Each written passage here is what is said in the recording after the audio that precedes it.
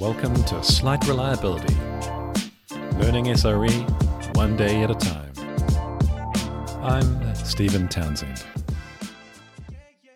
Welcome back to Slight Reliability, the show where we learn SRE one day at a time. Today I'll be interviewing Ganesh Datta, who is the Chief Technology Officer of Cortex.io, which is an organization who builds software to help manage microservices. So here's the interview, and hope you enjoy. Thank you very much for taking the time to talk to me and come on the show today.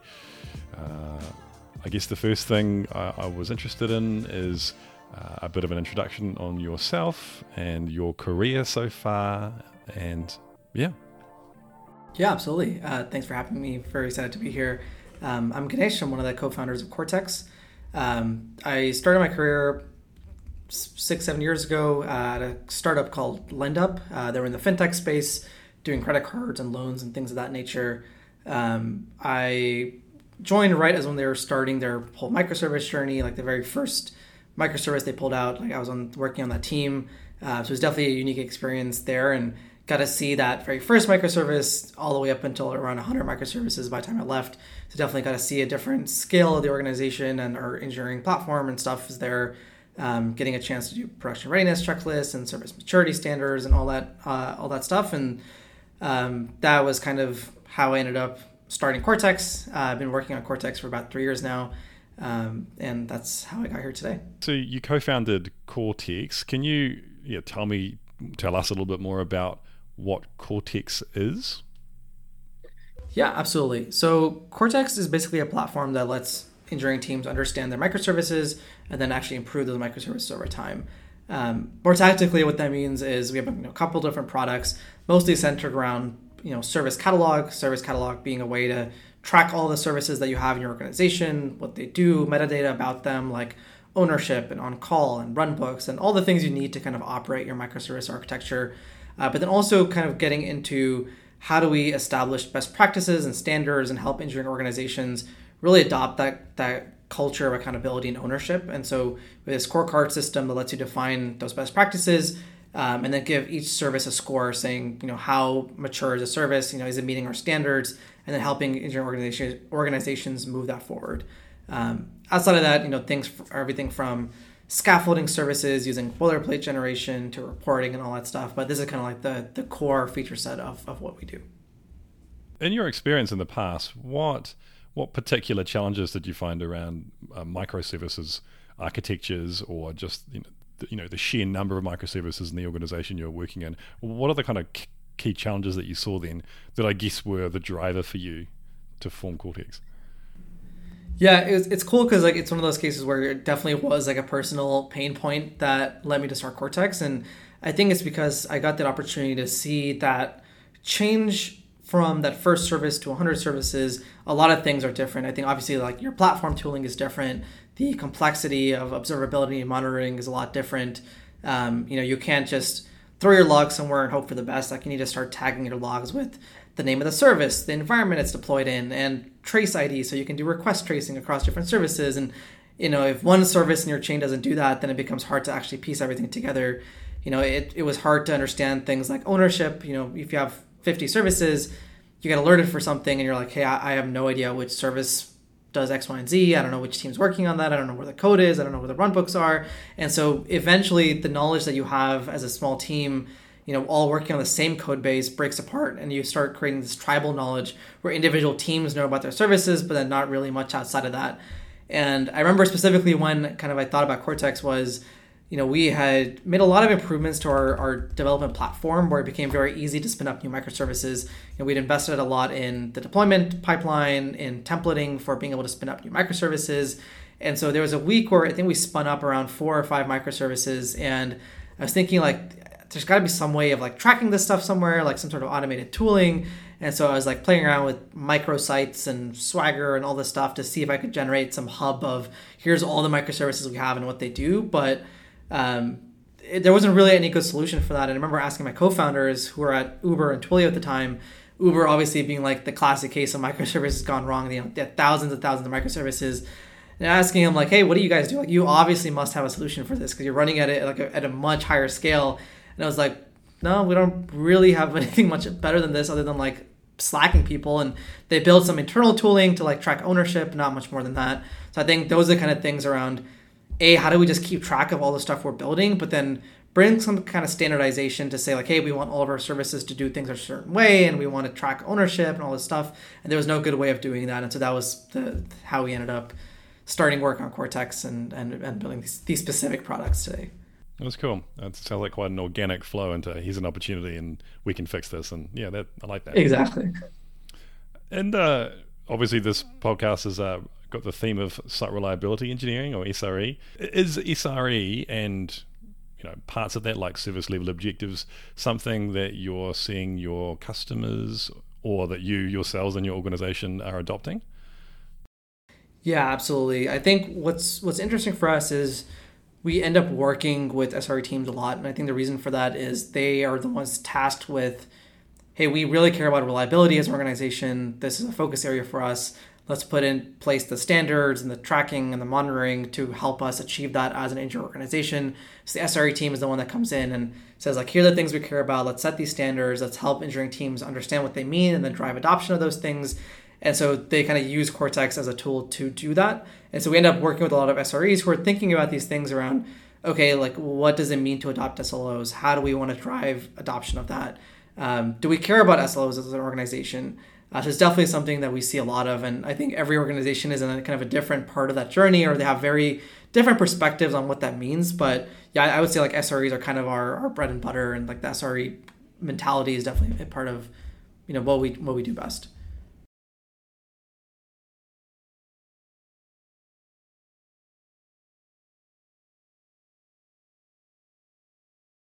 Yeah, I think what we're seeing is that they eventually succeed. It's like kind of overcoming some initial inertia, iterating on what really matters to those organizations for SLOs. Like, I think what happens is you end up seeing like, oh, like, all these companies are doing SLOs. It sounds really important to us. Like, we should probably do it.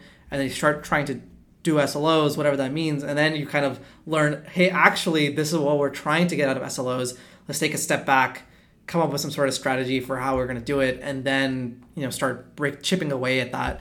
And so I think the best organizations that are doing SLOs really well have this kind of like bottoms up groundswell adoption of SLOs, where it's getting developers to understand, hey, why do SLOs matter? They matter because it helps us kind of have some sort of North Star for the things we care about. It makes it easy for us to understand reliability and these metrics, report up into, engineering leadership and say like, here's the things we're trying to track and improve, and, holding ourselves accountable to these things. But it only works if like individual service owners and those teams are kind of defining those SLOs themselves. Like, if you're building a payment system, like your SLO may not just be uptime, but it could be, number of payment transactions that succeed. Like that could be your objective that you're trying to uphold. And so it really depends. Like if the service owners are the ones that are creating those SLOs, it's more likely they actually adhere to them and care about them and will improve those over time. And so I think that's what we're seeing the best organizations do. I really like what you said about the North Star to know, make sure you're going in the right direction. I think that is, I'm starting to come to the conclusion that is perhaps the real purpose behind SLOs, and I like it a lot. And there's lots of other benefits as well. But as I've experienced, it's much harder in practice to make SLOs come to life, and I think it requires a lot of things to be in place. But it's a discussion for another time. Exactly. Yeah, I think even things like getting business folks to pitch in, like it's not just an engineering thing, right? It's like SLOs are important because reliability is important. Reliability is important because the business is important and the customers are important. So SLOs can't just be defined in isolation from the rest of the stakeholders. Like they mean something to somebody from a business standpoint. So why not loop in like your product stakeholders and say like, hey, what is important to you from a product standpoint, from a business value standpoint? I think when all those things kind of come together, that's when SLOs really start to shine. I'm not sure I understand. Well, I guess Siri doesn't understand, but it's one of those things where I think like if everybody kind of comes together, then it's easy, like you said, for that North Star to, hey, let's all work towards this and hold ourselves accountable to that. I think that's what it comes down to in the end. I've been thinking about that recently, and there might be, say you've got a business objective to grow a certain number of customers maybe in the next 1 or 2 years. Maybe that's your business objective. And then we start talking about how reliability feeds into that and actually quantifying that. like to say, well, if we reduce the response times of of the service or this web experience by a second, is it actually going to make a difference or not? And have you ever seen or heard of actually quantifying that, or the connection between technical reliability metrics and achieving business outcomes? Yeah, absolutely. No, it's definitely something that we think about a lot. And in fact, we had an opportunity to do like a fireside chat with some of our customers. And one of the things that came up that I thought was really interesting was reliability for them was not even like a proxy metric for some sort of business value. It was the thing because they were trying to move more and more upmarket into enterprise. And for enterprise, like you're committing to certain like SLAs, legally binding SLAs. And so now you've given yourself basically like, we are committing legally to this number of uptime, and that is going to help drive X $1 million of revenue because that's what the enterprise unlocks for us. And so that's like a very easy example of like, there's a very, very solid single number that you can point to and say like, hey, we closed all these enterprise contracts because we were able to commit to this SLA. The SLA then is in turn kind of driven by all these SLOs and SLIs that we have. But then you kind of have like the intangible ones. If you're a consumer company where you're building an app, I think it's pretty well studied now where it says, if you have response times under a certain threshold, then, the churn or bounce rate is much lower. And you can say like, okay, if the bounce rate's lower, then that leads to X more people in the funnel, and then therefore our cost of acquisition goes down. And I think you can kind of math yourself to some sort of hypothesis around that value proposition. And even for companies at our stage, I think, we get feedback all the time, and at least we used to, saying like, hey, this part of your app is kind of slow, it's not super performant, or this part is not really reliable.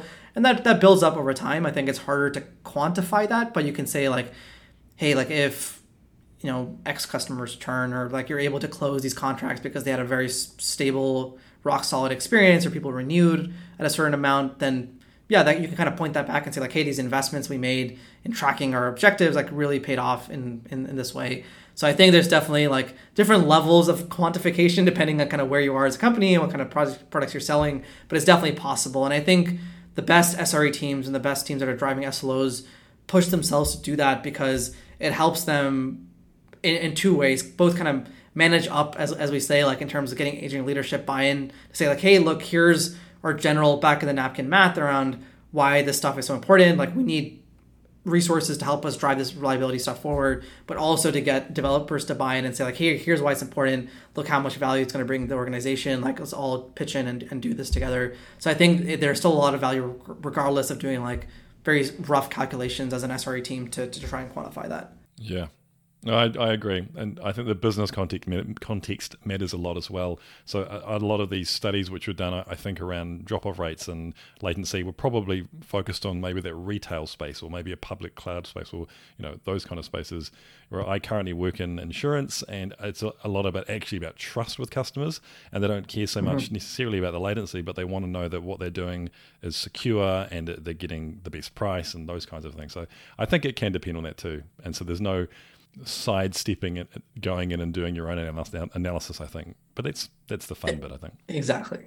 Yeah, and like that's a great example where it's in some like in those SLOs then would be more around like correctness. Like how do you like track trust as a metric? And this is something we actually did at LendUp where we would have like metrics that we were tracking and alerting on, which was around how accurate are the calculations we're running on our loans. Like if we're making mistakes on how we're computing interest or payment schedules and whatnot, then that is a very, not only a poor customer experience, but that's like, you're kind of out of compliance now. Like that's the only thing you do as a business. And if you can't do that right, then what are you really doing? And so a lot of the stuff we were tracking was around like correctness metrics as opposed to latency. When you're applying for a loan, you don't really care about like, hey, did this take 3 seconds or 5 seconds? Like that's not super important, but like if you're accepted, do you get the right numbers? Did we do the computation correctly? What is the failure rate on these things? Are we dropping things along the way? Those are the things that matter to us way more than, yeah, you got your response in like 5 seconds or less type of a thing. So I asked this question of Sebastian Feetz, who I talked to last week, and I'm going to ask it again. So SRE has obviously gone pretty mainstream in recent years. Organizations all over the world are creating practices or roles, at least with the term SRE in the title. What sort of challenges do you see in the world of implementing site reliability outside of Google?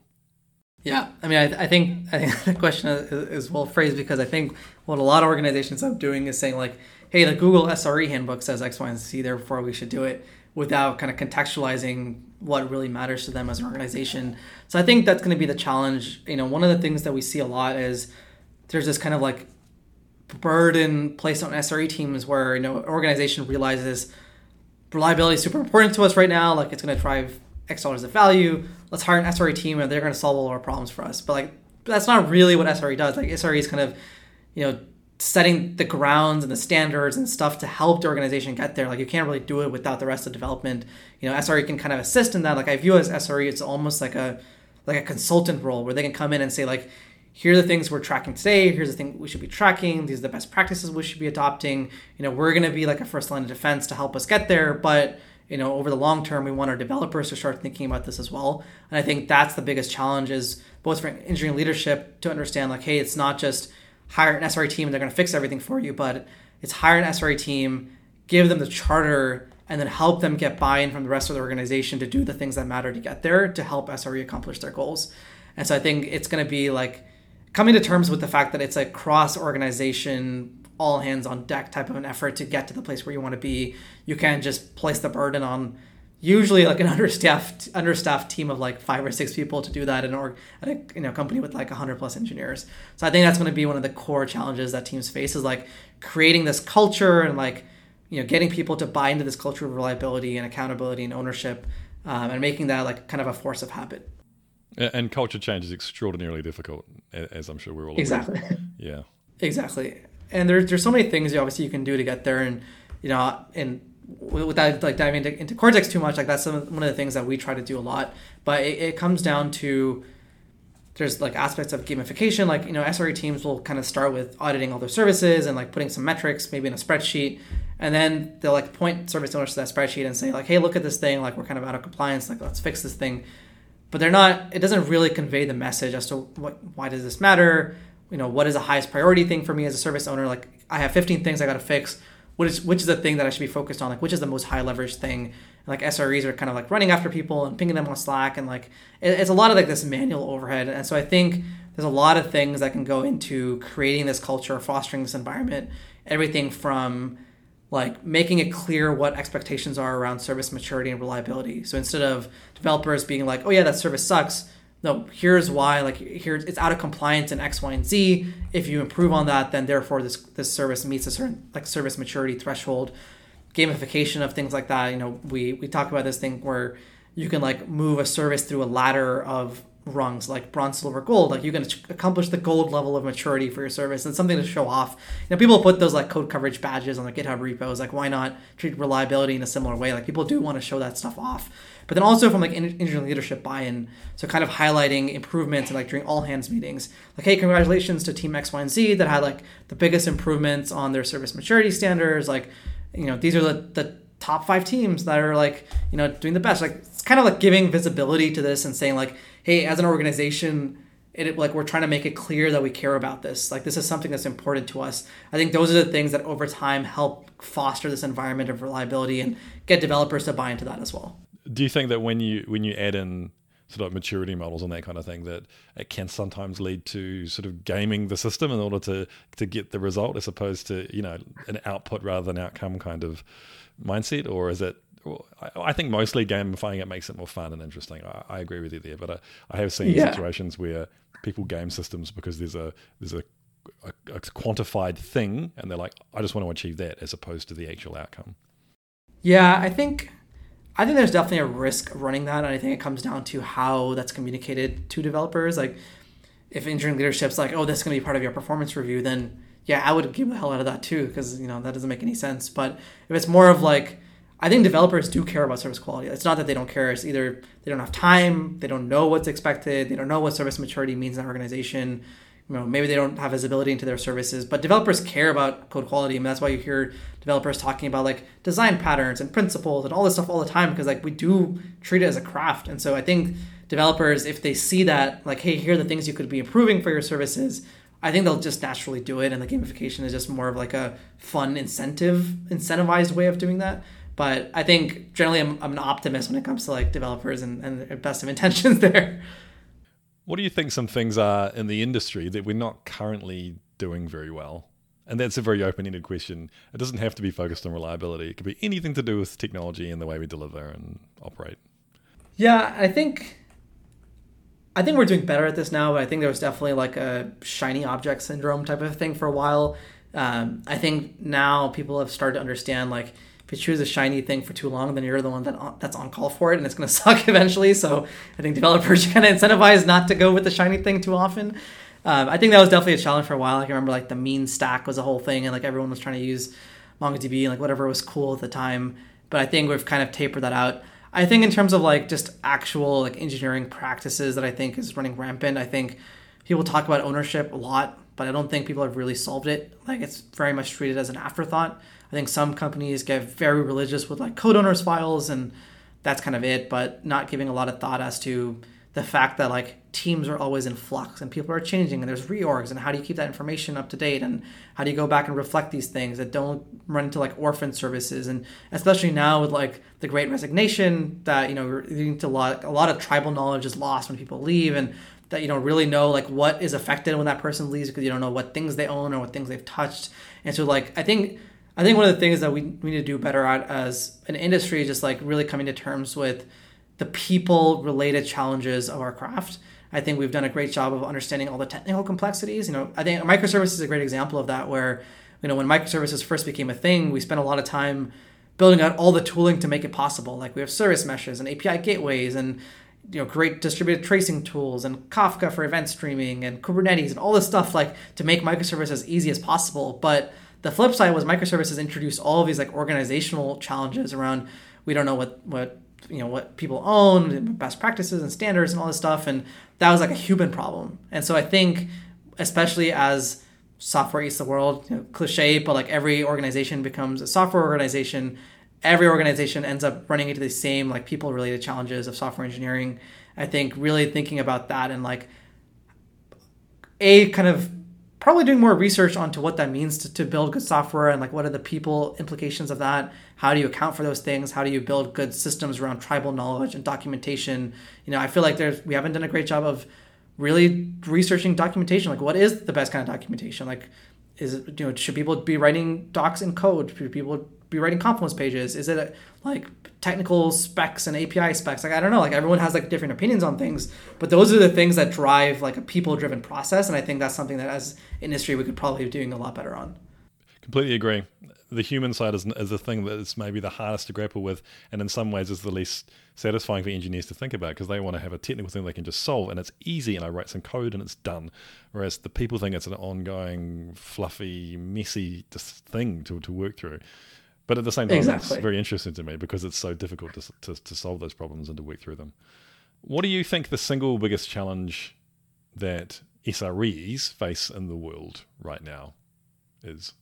That is a great question. I think there's a lot. I think SREs are definitely given a lot of responsibility and a lot of things that need to change. But I mean, the thing that we see the most is so many different ideas on what good means. Like, you have 12-factor and DORA metrics and, you know, SLO adoption. All these things are like, oh, SREs, like, you got to be doing this and you got to be tracking this, and modernization strategies and cloud migrations and all this kind of stuff. But I think really just kind of, again, like the shiny thing problem that we just talked about, I think, you know, SRE is kind of facing that in a very painful way, because, you know, whatever metrics you decide to start tracking now will kind of entrench themselves in your organization. And so I think SREs are going to have to grapple with, how do I mix and match all the things across all these different methodologies and trains of thoughts into something that really matters for us? And there's just so much information out there, because I think SRE in the grand scheme of things is a very new thing, and like, you know, people are building SRE teams for the first time.